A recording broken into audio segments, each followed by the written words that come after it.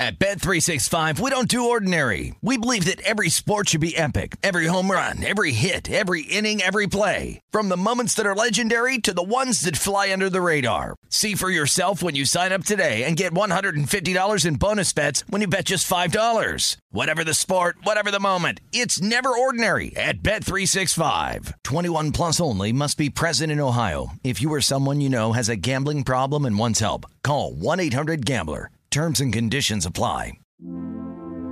Hi, listener. I'm Carol Fisher, the host of The Girlfriends, Our Lost Sister. I'm so excited for you to hear the brand new season where we're uncovering a 35-year-old mystery. But for those of you who didn't hear season 1 or just want to listen to it again, you can now get access to all episodes of that first season of The Girlfriends 100% ad-free through the iHeart True Crime Plus subscription, which is available exclusively on Apple Podcasts. You'll also get access to every single episode of The Girlfriends, Our Lost Sister, ad-free and 1 week early, only available to iHeart True Crime Plus subscribers. So what are you waiting for? Head to Apple Podcasts, search for iHeart True Crime Plus, and subscribe today.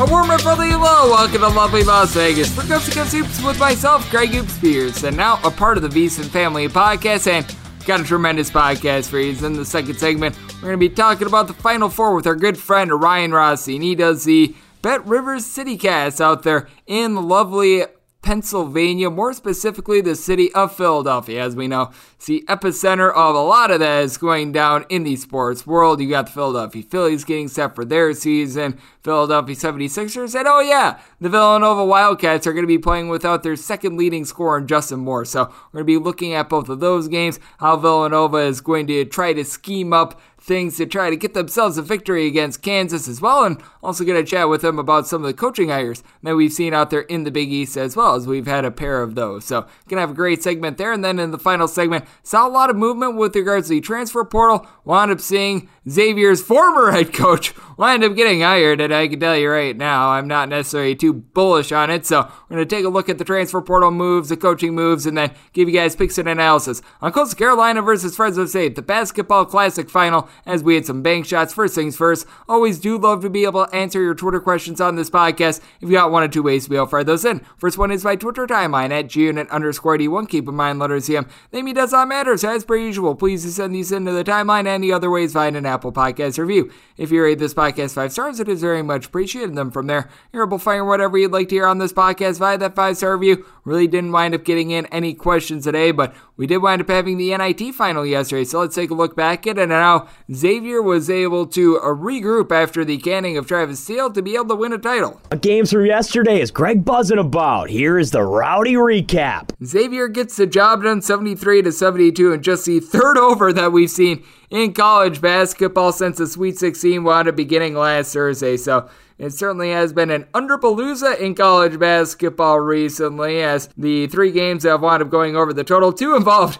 Xavier these last week or so, and then the other game was at Texas Tech versus Duke Sweet 16 game. So you've been noticing darn near like 90% of these games in college basketball have gone under the last week. You wind up having Xavier go 7 of 18 from 3-point range, and the two guys that wound up really powering this team to victory when it comes to the scoring aspect, that would be Kobe Jones along with DeJuan Odom. Odom had 18 points, and Jones was able to chip in there 21 himself. You wind up having Jack Dunch give you 15 points, 11 boards. Did wind up missing a couple free throws as Xavier wound up going in at 15, but these guys were able to do a solid job with Jones going 3 of 5 from 3-point range. And for Texas A&M, they won the battle on the glass by a count 32-31, and to their credit, they won 21 of 25 at the free throw line, with Quentin Jackson headlining this, 23 points, 12 of 14 at the line, did wind up having 6 rebounds, but when the team needed to get offensive rebounds, Texas A&M was not able to get them, 13-11. They wound up losing the turnover battle as well, and for Texas A&M, you wound up having a little bit of a rough situation from 3-point range. 5 of 14 from 3-point range. The bench actually wound up going 3 of 5 from 3-point range, so That means that the Stars, they went 2 of 9, so that was a little bit tough for this team. As Xavier, they are able to get it done. They get the NIT championship. They were looking like they were going to be a top 5 seed in the NCAA tournament in January. They then wind up completely flailing under Travis Seal. He gets canned, and then the interim coaching regime takes over to be able to win an NIT title. You just love to see it. And Travis Seal, by the way, he wound up picking up a new job, so we'll be talking about that in the final segment. But here in the second segment, we're looking at the Final Four with our good friend Ryan Rothstein of the Bet Rivers CityCast for Philadelphia, Pennsylvania. And we're going to be chatting with him about the Final Four next, right here on Coast to Coast Hoops with myself, Greg Peterson, now part of the VSiN Family Podcast.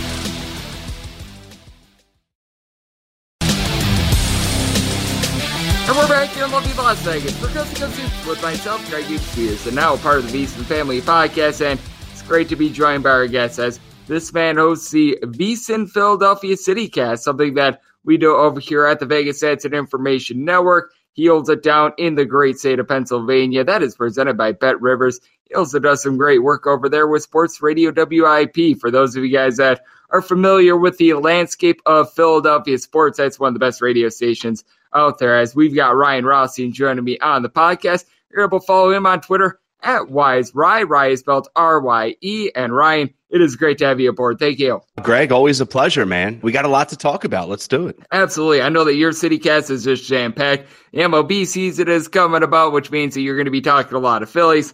Obviously, the Philadelphia 76ers, where are they going to be seated when it comes to the postseason? Will Joel Embiid be able to win the MVP? List goes on and on there. But on top of that, we've got a Final Four game involving one of your teams out there in Philadelphia, and that would be the Villanova Wildcats. And they're really the most unknown team in the Final Four right now, just because the injury to Justin Moore, it does cause a little bit of mystery as to how Villanova is going to be playing this game. I personally think that Villanova is going to try to do what they wound up doing last year when Colin Gillespie was out for the NCAA tournament, slow it down to a crawl, try to make things as sloppy and just as sad to watch as humanly possible, for lack of a better term. I'm not sure what you've been hearing out there in the city of Philadelphia, but is that sort of the sense that you're getting as to how Villanova is going to try to manage with the injury? I think that's the only way they can go about it, Greg. You look at what Villanova does well and their style of play and how they want to dictate the style of these fights, so to speak, that they're in come March Madness time and really just throughout their entire regular season. But it's to slow you down. It's let's get into our offensive sets in the half court. And ideally, if we can take the shot clock down to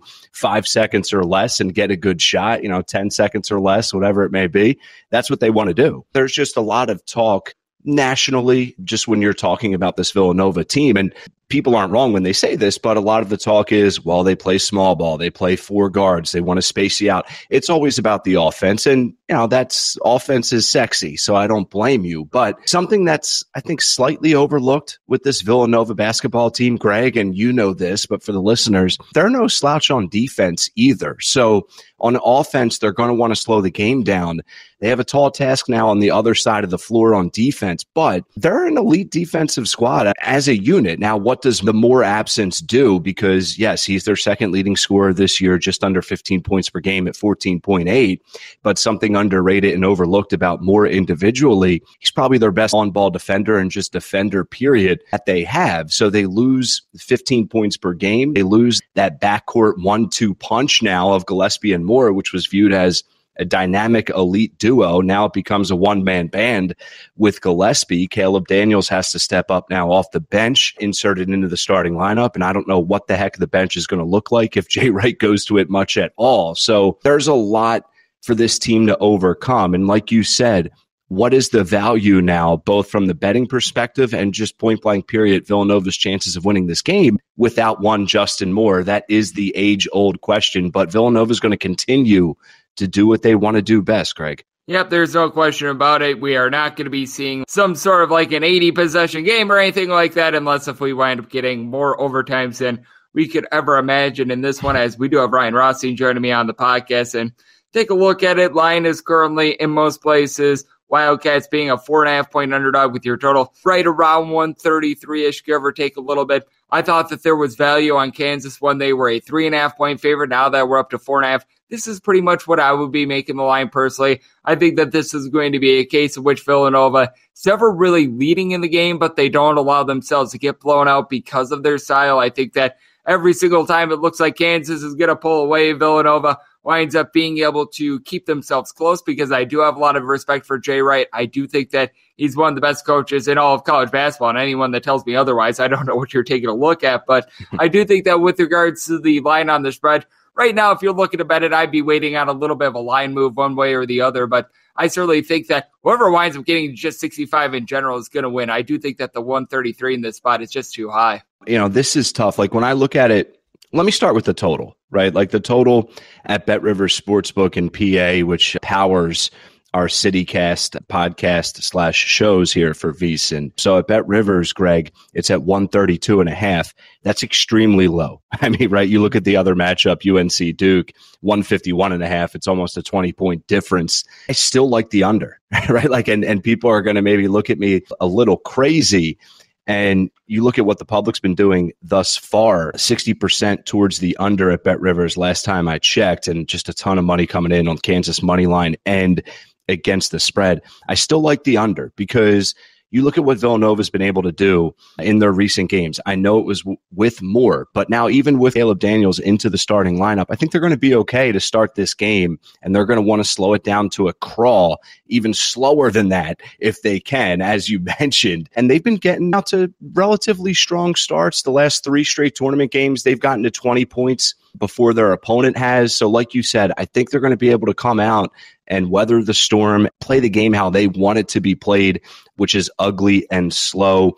And I still like the under. Kansas is a good defensive team. So is Villanova. I see a very low-scoring game, maybe not 50-44 like Villanova-Houston in the Elite Eight, but I certainly like the under as my best bet. And as far as the spread, I reluctantly say plus 4.5 with Villanova. Am I too close to the situation? I might be. I'll admit that. I might be. But 4.5 with a team that has 2 titles in the past 5 tries. I mean, you look at all these teams in the Final Four, Greg. Titles since 2005. UNC has 3. Nova has 2. Duke has 2. Kansas has 1. Villanova continues to get overlooked in the blue blood conversation, in the greatest programs in the country conversation. So let's give them some respect, and I'll lean hesitantly with the 4.5, but my best play is probably the under 132.5. Yep, I'm right there with you. When it comes to spread, I want to make it my number 4.5. So it's a case of which I'd be in wait-and-see mode. You get down to 4 or less.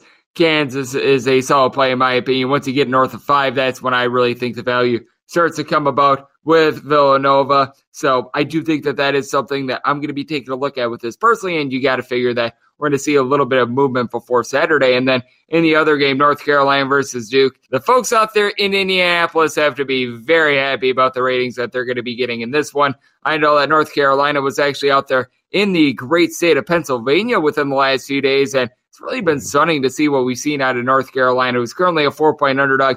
I think that this is relatively a correct line as well. We saw some 4.5s earlier in the week. I felt like there was a little bit of value with North Carolina in this spot. I do think in the end we're going to get Kansas versus Duke, but I do think that both of these games are going to be relatively close. And with North Carolina, I think that Hubert Davis is doing one of the most impressive coaching jobs in the country. Only question is, how are their job shots going to fall / not fall in a cavernous football arena over there at the New Orleans Superdome? That's the biggest question mark, right? Because, like, let's not take anything away from UNC, but they've been shooting the lights out, right? Like, so that's a huge factor now. You're going into a football stadium. How does that impact things? I don't know. Let me just say this quickly. I'm leaning with UNC plus 4.5. Like, it looks like here I'm siding with the points in both of these games. I do think Duke wins this game. I'm just not confident that they cover this number. I just feel like UNC is going to be able to keep it close enough down the stretch to make this one essentially come down to the wire. I don't see how UNC gets this win outright. I know that sounds a little crazy with only a 4.5 point cushion in saying that, but I reluctantly lean UNC here with the points as well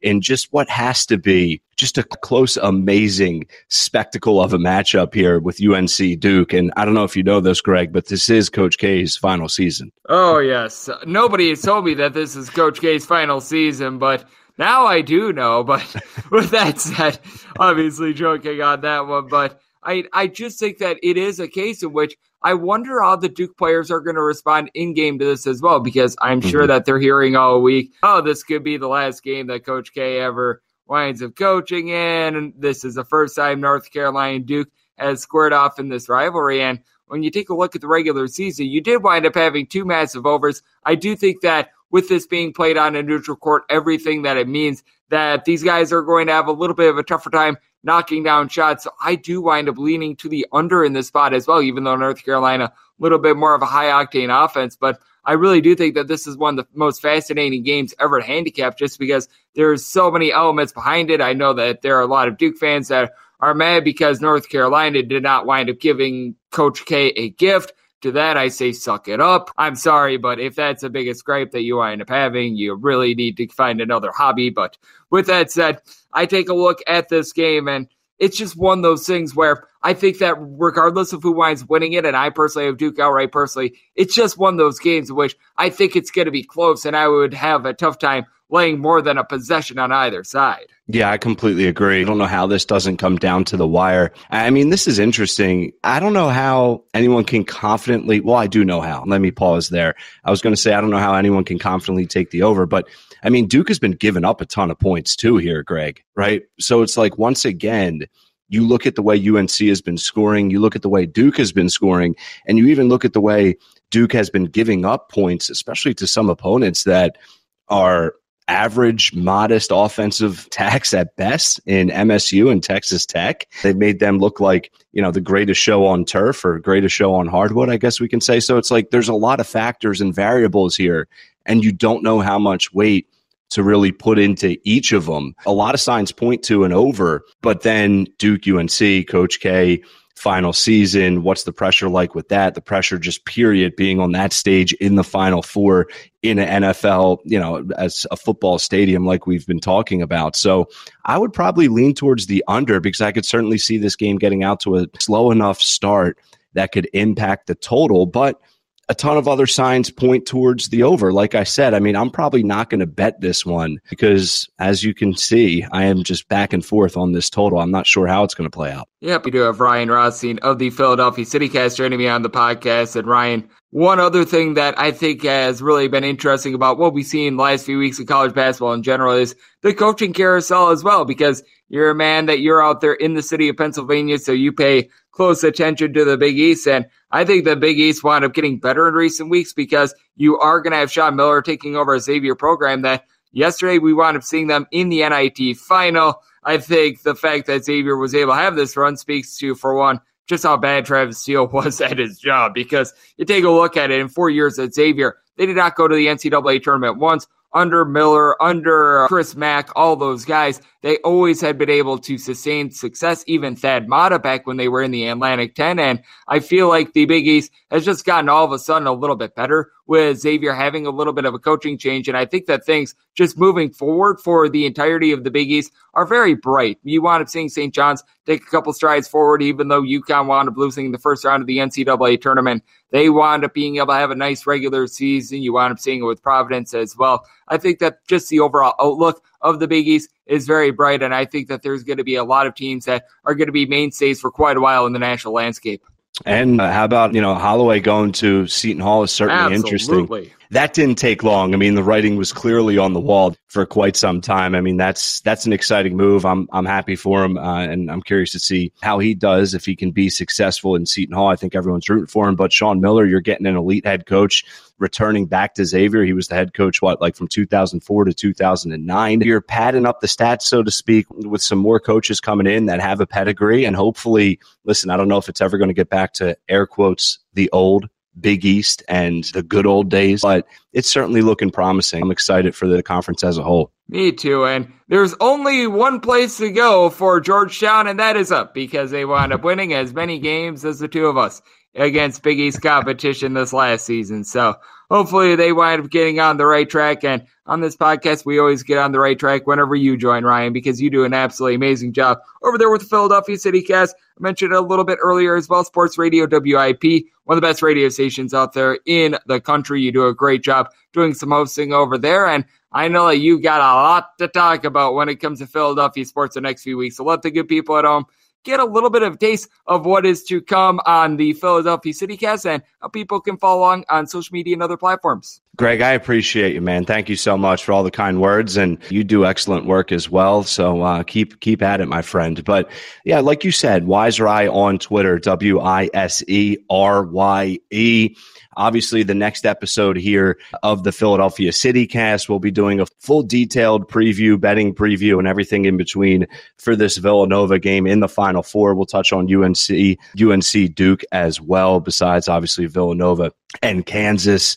We have a ton of 76ers stuff to get to. Joel Embiid was 3 days ago, Greg, the clear odds-on betting favorite to win the MVP award. They do a little straw poll, and all of a sudden, Nikola Jokic has overtaken him. So plenty to get to, plenty to debate about that. 76ers jockeying for position in the Eastern Conference, the crazy Eastern Conference in the NBA, and Eagles talk. Never rests, never sleeps, and the Phillies, dare I say, may be exciting heading into this Major League Baseball season. So like you said, just so much happening in this city, led by a Villanova Final Four run. So check us out. Yep, you mentioned the Philadelphia Phillies. The Baseball Betting Podcast is going to be getting back going the next few days. And for those that ask me, what's the name of your Baseball Betting Podcast?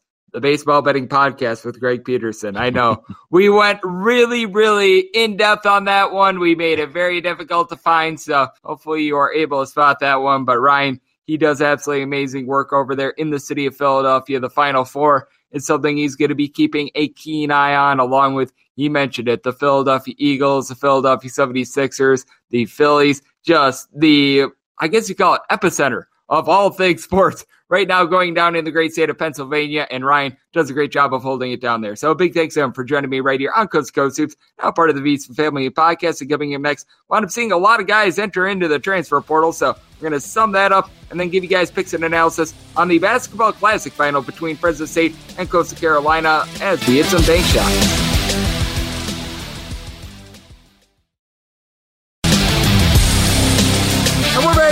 Las Vegas for Coast to Coast Hoops with myself, Greg Peterson, now a part of the VSiN Family Podcast.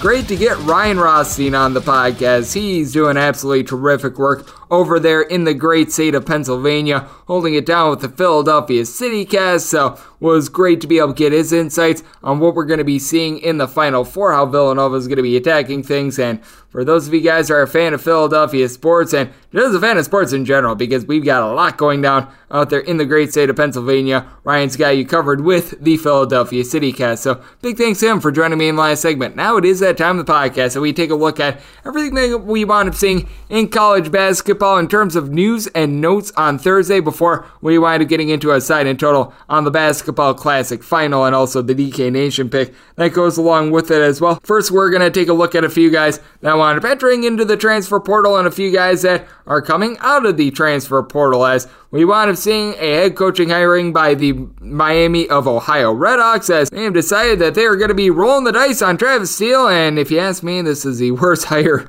of the entire process that we've seen. In 4 years that Travis Steele was over there at Xavier, well, he wound up going to the NCAA tournament 0 times, and we wound up seeing it after he wound up getting canned by Xavier. They promptly went on an NIT run, so I do think that this is a case in which if you think that Travis Steele is going to be taking you to the promised land, I say probably not. Now, he is someone that should be able to recruit a little bit better than what you were seeing over there at Miami of Ohio, but with that said, I do think that this is a little bit of a sad hiring. I don't think that it's going to be working out for them. I do think that it is very intriguing that we're going to see Bob Huggins go into the Naismith Basketball Hall of Fame, a guy that's been around college basketball for well over 40 years, and I know that he wound up having the drunk driving incident many years ago, but certainly one of the best coaches that the game has seen, and he is going to be honored in the Hall of Fame. So, congratulations to Mr. Huggins and everyone within his corner, and then you wound up seeing just a whole bunch of transfers, and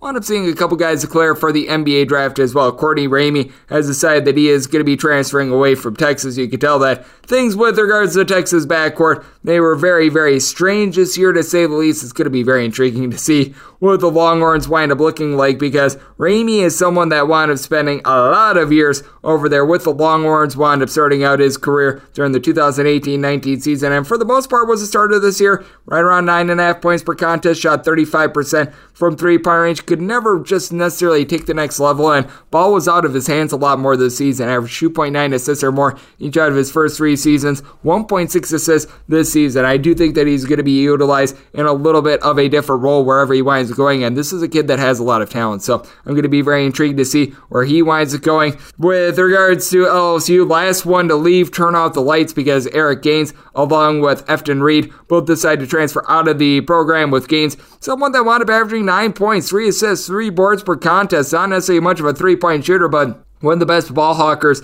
they're going to find in all of college basketball. A little bit over 2 steals per contest. And then Efton Reed is a guy that stands right around 6'11", that's able to bury threes. Not necessarily the world's greatest three-point shooter, but you can tell that this season was able to make a little bit of an impact. 6.5 points, right around 4.5 boards, a block per contest. He did wind up having a little bit of a dip in his numbers towards back half of the season, but was a top 50 recruit. This is a guy that is going to be able to make an impact regardless of where he winds up going. So I think that is a big one out there on the transfer portal. Ryan Rapp has decided that he's going to be entering in the transfer portal as well. During his 2020-21 season at Washington State, he actually saw some meaningful minutes, 3.5 points, a little bit over 2 assists per contest. This year, he just really was unable to get in off the bench, mainly because he's 6'5". He's able to handle the ball, but only shoots a 3 at right around 27%. If he winds up going down to a little bit of a lower level, I could see him really being able to tear it up. At a Power 5 level, he's just not necessarily cut out for it. Robert Carpenter, he was cut out to actually give Mississippi Valley State production whenever he was out there. In 12 games for Mississippi Valley State, was their top scorer. Wound up averaging 17.8 points, right around 5 rebounds per contest. I believe that he wound up beginning his career at St. Bonaventure, someone that's saying 6'7", tries to give you a little bit of versatility. Shot right around 32% from 3, gave you a block per contest. So he was really the bright spot of what was a poop state of a program in Mississippi Valley State this past season. So I do think that there's going to be someone that is going to be very interested in his services. Apparently, Valparaiso was interested in the services of someone at the non-D1 level, as Nick Edwards has decided that he is going to be going up a level. He is going to be playing for Valparaiso this next season. You take a look at it, and you wound up having a relatively limited season this last season at Glenville State. I think that he wound up playing in something like 12 or 13 games, but average 17 points per contest. A guy that's able to dole it out, wound up giving you right around 3-ish assists per contest from three-point range, shot 40% from long range. So I do think that he's going to be able to come in and he's going to be able to do a relatively solid job right from the get-go, and actually more like 7 assists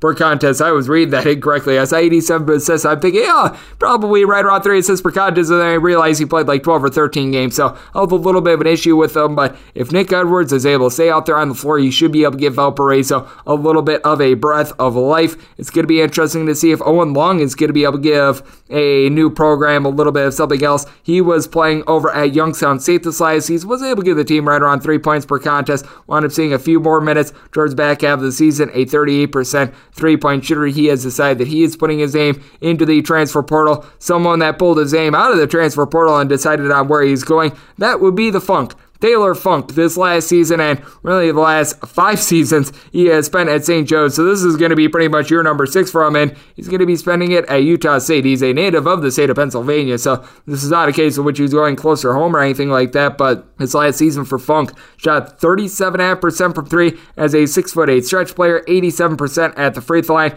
13.5 points and 6.5 rebounds per game. Now, if you take a look during the 2020-21 season, had more like 17.5 points per game, but a guy that's going to be able to stretch a floor, this is a very good get for Utah State, especially if you don't wind up having either Brandon Horvath or Justin Bean back in the fold. So I do like what wound up happening here. I do think that this is a very good addition for Utah State. You've got a couple guys like Georges Labrev, who's transferring away from Vermont, Christian Tucker from UTSA. These are guys that they're just not going to make much of an impact regardless of where they wind up going. And Rob Brown III is someone that is going to be transferring away from Niagara. I think that it's going to be very intriguing intriguing to see what you wind up getting out of him, because this is someone that I think that if he winds up getting a couple more minutes and winds up just being able to find the right program, he can make a little bit of an impact. Someone that was just really not able to find his niche while he was at Niagara during this last season, was able to average right in the pocket of about 4 points per contest, wound up seeing 16 starts, a 50% three-point shooter. Now, he didn't wind up taking a lot of threes. He took something like 42, 43 threes, so it was a relatively small sample size, but this is a guy that is an underrated sharpshooter that if someone is able to give him some minutes, able to have an offense that allows him to be able to get up some shots, I think that he could be very effective. Desi Sills was one of the bigger disappointments in the transfer portal this last season, and he has decided that he is going to be going elsewhere. This is someone that was a starter at Arkansas a few seasons ago during the 2019-20 season in the SEC. Averaged 10.5 points. He was someone that shot right around 33% from three-point range. And for his career at Arkansas, shot 35.5% from three-point range. This last year at Arkansas State, he was a starter for the team, had 12.5 points per contest, but his three-point shooting percentage dipped all the way to 25.5%. Only gave you 3.5 boards. Is someone that wanted committing 2.5 turnovers per game, have much higher expectations for him, but a guy that does have a lot of talent. So it's going to be interesting to see what winds up happening from his perspective. And you take a look at Maj Dusanic. He has decided that he is going to be entering into the transfer portal. This is someone that was playing for the Dons of San Francisco this last season, really couldn't get out there on the floor. A gentleman from Slovenia, so going to be interesting to see if he's able to find a place in which is able to offer him a little bit more playing time. Shaquille Walters was playing at Northeastern this last season, actually began his career at Santa Clara, and he has decided that he is coming back for pretty much a sixth season, and he is going to be in the transfer portal. A guy that this last year wound up seeing a little bit of a dip in his rebounding last year, wound up averaging 6.5 rebounds per game this past season, 11 points, 4 rebounds per game, and after shooting 38% from three-point range during the 2020-21 season, just 31% this season. A big reason why you wound up seeing a big dip with Northeastern this year, and they just had the ball in his hands too much. A 6'6" gentleman that handles the ball okay, but he shouldn't be running offense all by himself, and you could tell that Northeastern was trying to do so. As a result, you wound up having 3.5 turnovers per game. The system itself just was not a fit for him. They were just trying to utilize him in ways that they should not have, and he decided that he is going to be entering into the transfer portal. You've also got Carvel Tisset, who wound up entering into the transfer portal. He started this last year at Northwestern State for the Demons. He wound up shooting 37% from three-point range with 13 points and 3 assists per contest, shooting 84.5% at the free throw line. This is a guy that is able to put up some numbers, so I do like what I'm seeing there. I think that he could be a contributor, even at a Power 5 level. If he goes up to the Power 5 level, no doubt, he is going to be someone that is going to be glued to the bench, but certainly a guy that can wind up giving you some production, along with Qudus Wahab. He was at Maryland this last season, and if you take a look at Wahab during the beginning part of the season, he was able to do a relatively solid job. You got to feel like it's a case of what could have been, because if he would have stuck around Georgetown, I felt like he was a relatively good fit there. He wound up going elsewhere, and things did not wind up panning out for him, because if you take a look at what you were able to get out of Qudus Wahab, we'll call it until the beginning of the year. So from the beginning of the year until January 3rd, first 13 games, he averaged 10 points, he averaged a block per contest, was able to give you 7.5 rebounds. Certainly not a guy spacing out the floor or anything like that, but shot 62% from two-point range, so he was able to do a solid job there. And then from January 6th on, the final 19 games of the season, 6 points, 4.5 rebounds, a half a block per contest. He just wound up cratering, shot 52% from the floor after that, so Qudus Wahab got off to a really nice start this last season. He had a great fit while he was over there at Georgetown. Now he is in the transfer portal once again after I felt like he just should not have entered it to start with, so I feel like everyone in this one wound up losing, so it's going to be very interesting to see what winds up happening there. And we've got another gentleman that is going from the non-D1 level up to the D1 level. This is a gentleman from Ketawaba. It is Caleb Robinson, who has decided that he's going to be going up a level to Gardner-Webb. You're going to notice that out there in the Big South. They, among all conferences, probably have the most players that go up from the non-D1 level up to the D1 level. He's from the SAC, and a gentleman that this last season, he wound up being able to give you a little bit of something in regards to what he was able to give to Ketawaba. Shot about 32.5% from 3-point range. 18.5 points, 6.5 rebounds, about a half a block per contest. He was able to give you a steal per game. This is someone that you're going to be looking to for a little bit more versatility than anything else. He's a guy that stands right around 6'5"-ish. Needs to work a little bit on his 3-point shot. Got to figure that he's probably not going to be a starter for Gardner-Webb, but certainly going to be able to give this team a little bit of production and is certainly going to be able to give them depth as well, because Gardner-Webb is a team that they were really hanging their hat on defense this last season. It's going to be interesting to see what happens with Trajan Wesley. He has decided that he is going to be entering in the transfer portal as well. Someone who played the last 3 seasons at Louisiana. Sort of an off and on starter this last year, only wound up giving you 4.5 points per contest. Big thing is, he just doesn't necessarily hit the glass for this team, and you wound up seeing his 3-point shooting percentage from last year go from 37% to 7.1%. So a guy that he needs to be able to dish out the ball a little bit more at 5'9". If he's able to be a little bit more of a facilitator, can certainly be a big cog to a team. If he's not, if he's playing off the ball, well, that is going to be not necessarily a great situation there. Marquise Moore was not necessarily in the world's greatest situation at Southern Utah. Began his career at Detroit. This last season wound up contributing 3.5 points per contest over there at Southern Utah. He decided that he's going to be entering into the transfer portal. 6'6" combo player that shot right around 33% from 3-point range. Another gentleman that you figured that the fit was going to be better than what it was, Eric Williams Jr. He began his career during the 2017-18 season, by the way, at Duquesne. This last season at Oregon, he just wound up fizzling with regards to his production. First year at Oregon, was able to average 10 points per contest. Someone that shot right around 35% from 3-point range. This last season, he really saw a dip with regards to what he was able to do towards the back half of the season. He did wind up dealing with a little bit of an injury, but towards the first month of the season, he was able to be very solid for this team. And then you take a look at pretty much December 12th on, so the final 25 games of the season. 7.5 points, 4.5 rebounds, shot 32% from 3-point range. If he winds up finding the right fit, he's already proven that in the Pac-12, he's able to do a relatively solid job, so going to be interesting to see who winds up picking him up. Frank Anselm, a former top 250 recruit, he has decided that he is going to be entering into the transfer portal, and Anselm, I think, is a guy that in the right system is going to be solid. He just did not wind up fitting that 2-3 zone. He really doesn't have a lot of versatility. Overall, wound up getting right around 14.5 minutes per contest, but it's a little bit deceiving because when you wind up having Syracuse dealing with all those injuries, you did wind up seeing a lot more minutes. So you take a look at it from pretty much Valentine's Day on the final 9 games of the season. He averaged only 3.5 points per contest, but 7.2 rebounds per game. He's able to be a good designated rebounder. He's able to give you 1.2 blocks per contest. The offensive game is not there with him. The defense, it certainly is. So I think that whoever winds up picking him up, if they wind up utilizing him in a little bit more of a defensive stopper role, they're going to be happy with what they wind up getting. If they're expecting a lot of offense, well,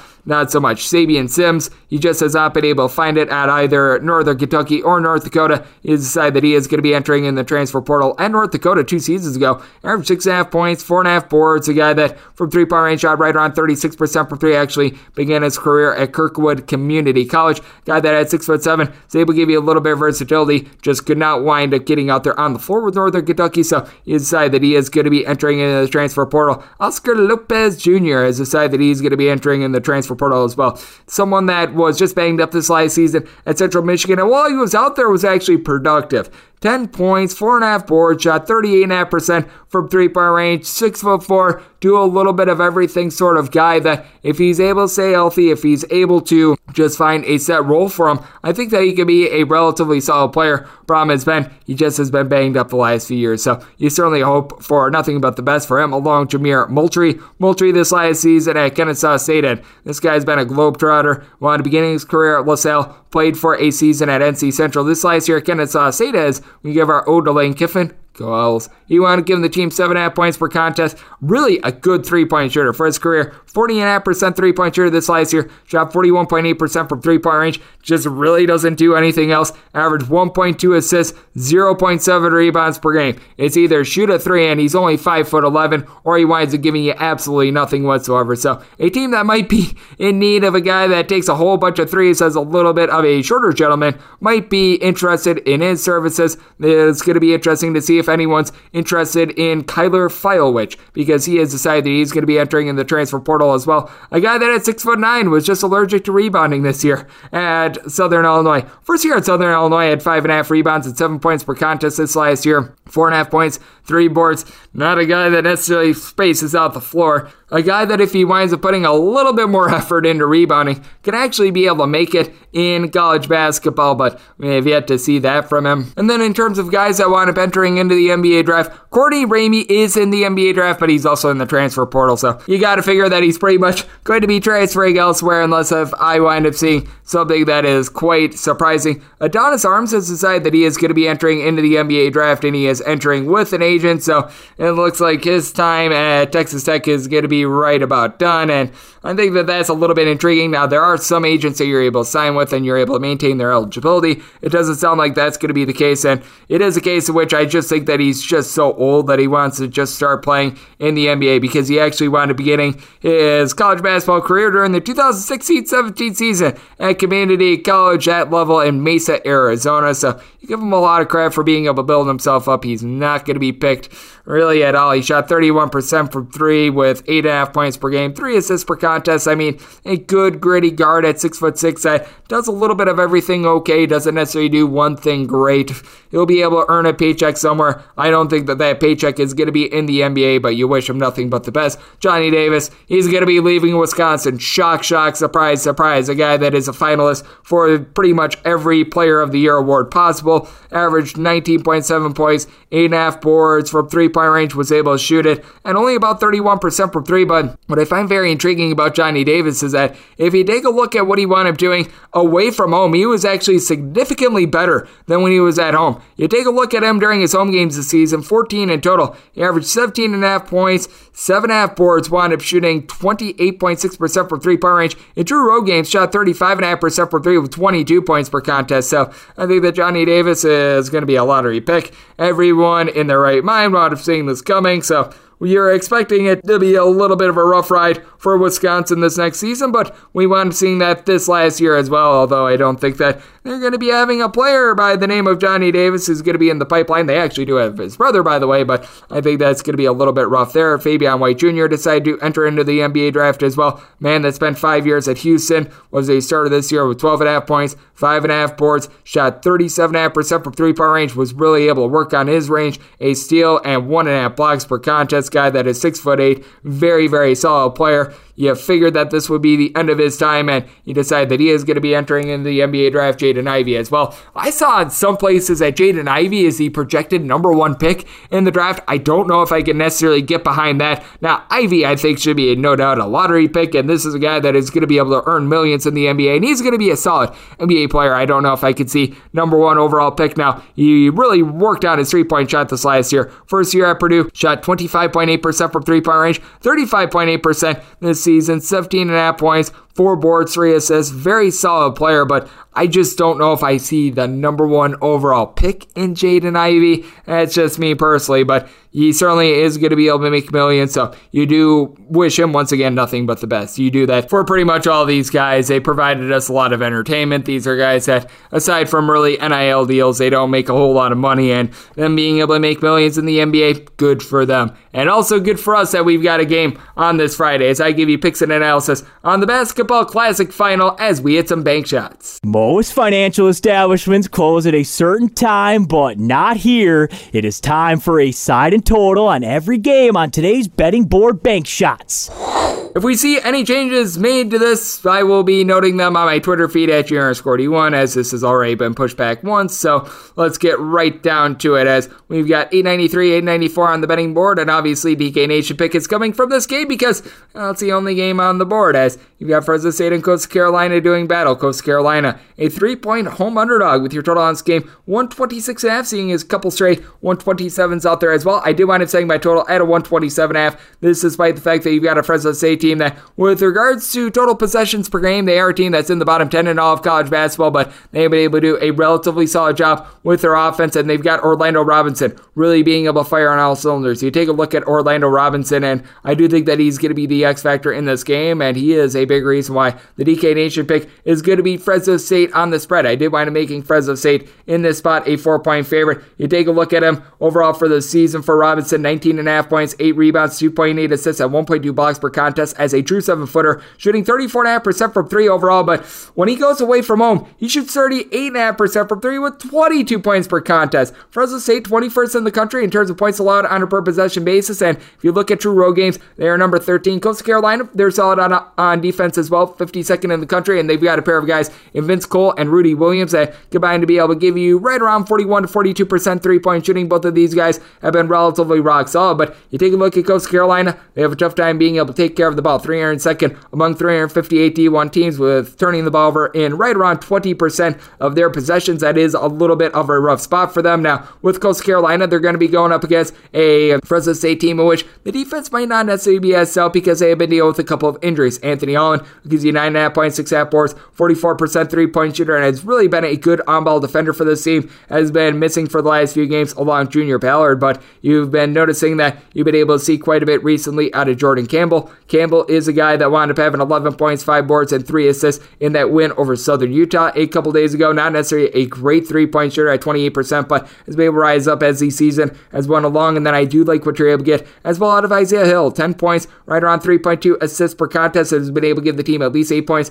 in 4 of the last 5 games and 3+ assists in 4 of the last 5, and in this time span as well, last 4 games, he has committed just 5 turnovers in that time span as well. You've also got to figure that Destin Whitaker, who's been seeing more minutes, is going to be seeing that once again. Last 2 games has averaged 29 minutes per contest. It's giving you a combined 23 points to 1 turnover in that time span, so I do think that he's going to be able to do a solid job. And then with Coastal Carolina, Isam Mustafa, solid down low, 13 points, 9.5 boards. You've got Abri Madiba, who's able to give you 5 assists per game, but also turns the ball over 3 times per game, shoots 34.5% from 3. Coastal Carolina's whole, they shoot 36% from distance, and I think that they'll do an okay job of being able to can shots against the Fresno State defense that's right around 90th in the country in terms of opponents' three-point shooting percentage. Coastal Carolina, a top 25 team with regards to opponents' three-point shooting percentage, but with that said as well, this is a Coastal Carolina team that they're not going to be able to crank up the pressure on Fresno State, 236th in the country with regards to turnovers on a per possession basis, and the Bulldogs, they do a good job of not allowing second chances. Opponents get an offensive rebound on 20.3% of their misses. Fresno State, I think, is going to be able to dominate this game, and I do think that Fresno State is going to be able to push this total over with the way that they wind up shooting free throws. They've given themselves 67 plus points in 4 of their last 5 games, so I did wind up saying this total at a 127.5. I'm looking over, and with Fresno State, set them as a 4-point favorite, and they are the DK Nation pick, laying the points. That will wrap things up for the Friday edition of Coast to Coast Hoops, now part of the VSiN Family Podcast. Big thanks to Ryan Rothstein of the Philadelphia City Cast, along with WIP Radio out there in Philadelphia, for joining me in the last segment. If you like what you're hearing from this fine podcast, Coast to Coast Hoops, you're able to subscribe wherever you get your podcasts: Apple Podcasts, Google Play, Spotify, Stitcher, and TuneIn. If you've got a question, comment, segment idea, what have you for this podcast, you have one of 2 ways to be able to fire those in. First one is my Twitter timeline at @GUnit_81. Keep in mind, letters CM, naming does not matter, so as per usual, please do send these into the timeline. And the other way is find an Apple Podcast review. If you rate this podcast 5 stars, it is very much appreciated. And then from there, you're able to find whatever you'd like to hear on this podcast via that 5-star review. I'm coming at you guys every single day throughout the college basketball season and into the off season as well, which means I'm coming at you once again tomorrow. Thank you so much for tuning in.